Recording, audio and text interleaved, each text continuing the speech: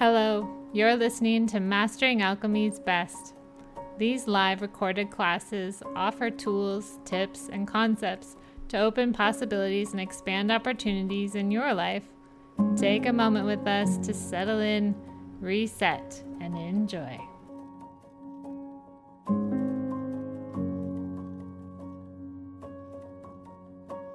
Here we find ourselves at a point where the world has exponentially grown, and you're watching it today. And so let's go back 5,000 years where there wasn't really technology and there wasn't a lot of consciousness. It was very dense.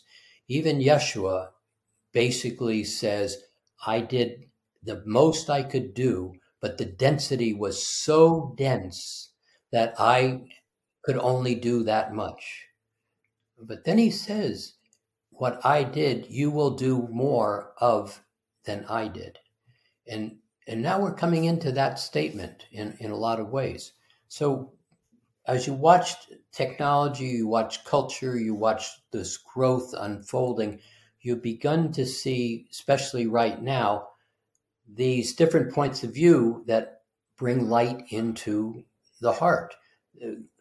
The construct that people count, Black Lives Matter. There are people that are important. We should be co-creating. So the construct of the game of the fifth dimension is really very much about co-creating, well-being, joy, laughter, constructively putting things together in the light of the Creator. And so we had a point in time where you watched all through the 1700s and the 1800s, things kept getting more expansive. Into the 1900s, you had World War I, World War II. And then you began to find something happen very quickly. There was a whole level of massive growth. Now, not good or bad, just massive growth and awareness and education and choices began to be made available. And it was very much in the light that was coming into consciousness, into the hearts of humanity. So there was a point in 1987 called the harmonic convergence. And the harmonic convergence was a simple question to humanity. We're at a particular point. We've been here before. In the last 5 times that we've been here, 6 times we've been here, the choice was we can't get to where we want to go, so we're going to self-destruct the game, not destroy it. We're just going to go away and come back with a different approach. And so this time the question was asked, and it didn't need 51% of the planet. It just needed a level of very defined consciousness that basically said, let's go for it. And there were enough beings on the planet that said, let's go for it. And so in that instant in 1987, you were changed. I mean, you were changed. What you think your past is, as you basically define your past, some of it is correct in your awareness. A whole lot of it is new awareness that didn't even really happen. It's not that you were controlled. It was just that you were given a new framework to begin to play with, kind of a new operating system, if you would.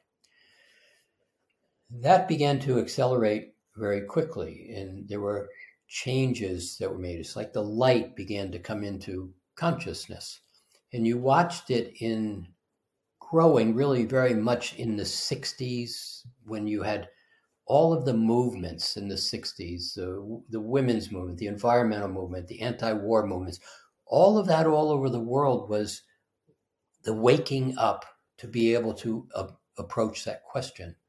And those that were playing at that time said, let's go for it. So you had some interesting changes in 1992, 1994. The first big one came in what was defined as Y2K, 2000, the change of the century. And then project from 2000 every year moving forward to 2011, there was these levels of light, this consciousness that was coming into the game. And in 2011, something really specifically happened. And in the context of really all the religions, it says that there's going to be light brought into consciousness. But in the context of the Christian religion, not making that good or bad or right or wrong, that space where Yeshua not being, in this case, an aspect of church, particularly the Christian church. So I'm not making him a Christian representation. I'm not validating the church or invalidating the church. But Yeshua basically said there'll be a point where the light of the source will return. The love of the creator will come back to the planet. Now, the church has said Jesus will return. That's not what he says, and he says it all the time in conversations that we have. And basically, in 2011, the aspect of love, the aspect of source, that part of source called love, was brought back to the planet, opened the heart of every being on the planet.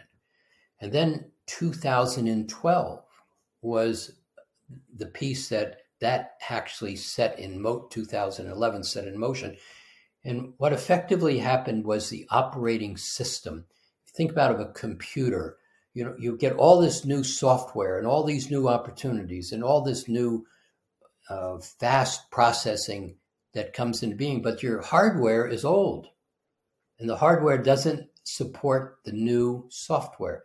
So in 2012, effectively, there was a new operating system brought into humanity. And that operating system basically allowed for a massive expansion of love and light to be brought into consciousness.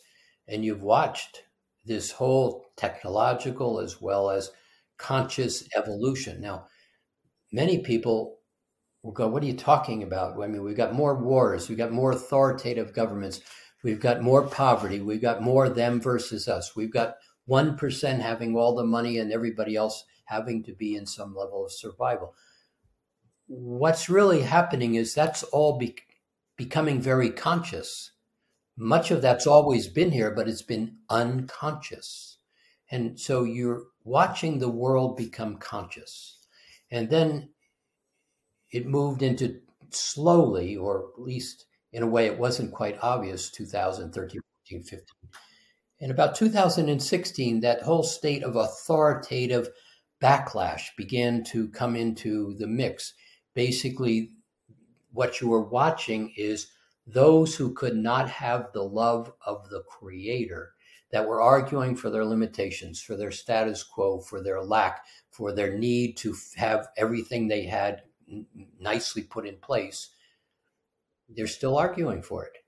And so it's me against you is that whole argument that you're watching in the world right now. And yet that light is expanding and you're watching changes come about extremely rapidly right now. And then in 2019, you had a massive shift of consciousness occur, and it was coronavirus. And many people died. That's tragic on one hand. But basically what happened is that vibrational field of light interrupted everything related to how it has always been. And so now the world's repositioning itself to kind of move into another position. So you're going to watch these next couple of years be, on one hand, phenomenal in terms of what begins to be presented to make a healthier world come into being. And at the same time, you're going to watch those that are arguing for their limitations get very loud. You're going to very likely see different wars. You're going to see different banking failures. You're going to see different shifts in economies. But at the same time, there's an underlying light that is evolving in the hearts of every human being on the planet. So the process of how do we solve this kind of misaligned game that was created wasn't created intentionally. It was just like, okay, this is what we created, and now we've got to figure out how this isn't quite working. But there's another part of the story we'll do maybe another time, which is, well, what wasn't working about it? And how did all of the great beings say, wow, isn't this a phenomenal game? We've never seen something called separation, duality, them versus us, right and wrong. There was never a creation. See, because everything up until the fourth dimension was love and light and joy. And I'd like an apple, and the apple appeared. There was no doubt or hesitation about the apple appearing. So we're unraveling out of this space, and it's really pretty amazing where it's going. Let me make one last comment. There were 12 planets in all that is, and they were special. Special, that's not the right phrase. They were unique, though. They had the love of the Creator applied in certain ways, that they were planets of love. And when that wobble began, the mutations, the distortions began, one of those 12 planets began to be very affected by the wobble. And it was this planet. And this planet fell out of love. Now, just kind of hear that lightly. It basically lost its ability to manage its own space. One of the primary reasons is humanity dropped into that fourth dimensional space. Fourth dimension is a thought realm. And one of the things about thoughts, do you ever ask yourself, where did that thought I just thought go when I was done thinking that thought? It goes somewhere. It doesn't just poof into the air and gone. And so one of the things about the earth is the emotional body of the earth is the fourth dimension. All the thoughts ever thought are surrounding the earth in terms of its emotional field. And so when I say the earth fell, anger, rage, resentment, jealousy, war, hate, incest, rape, domination, competition, advantage over, just simply took over in that last iteration of such a way that basically the earth lost love. The elementals lost love. That's a story all by itself. And so what's being asked right now to humanity is, can you find love? Can you find the light that basically says, how do I bring this light back? Extraordinarily successful. We've already been successful. The game is complete. We are all going home.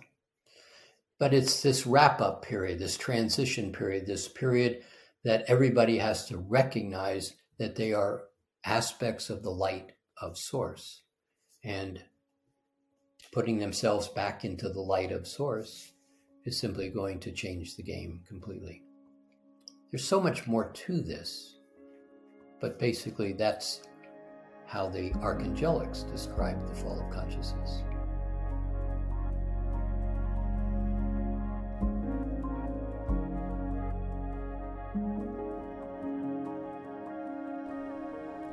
Thanks for spending time with us today.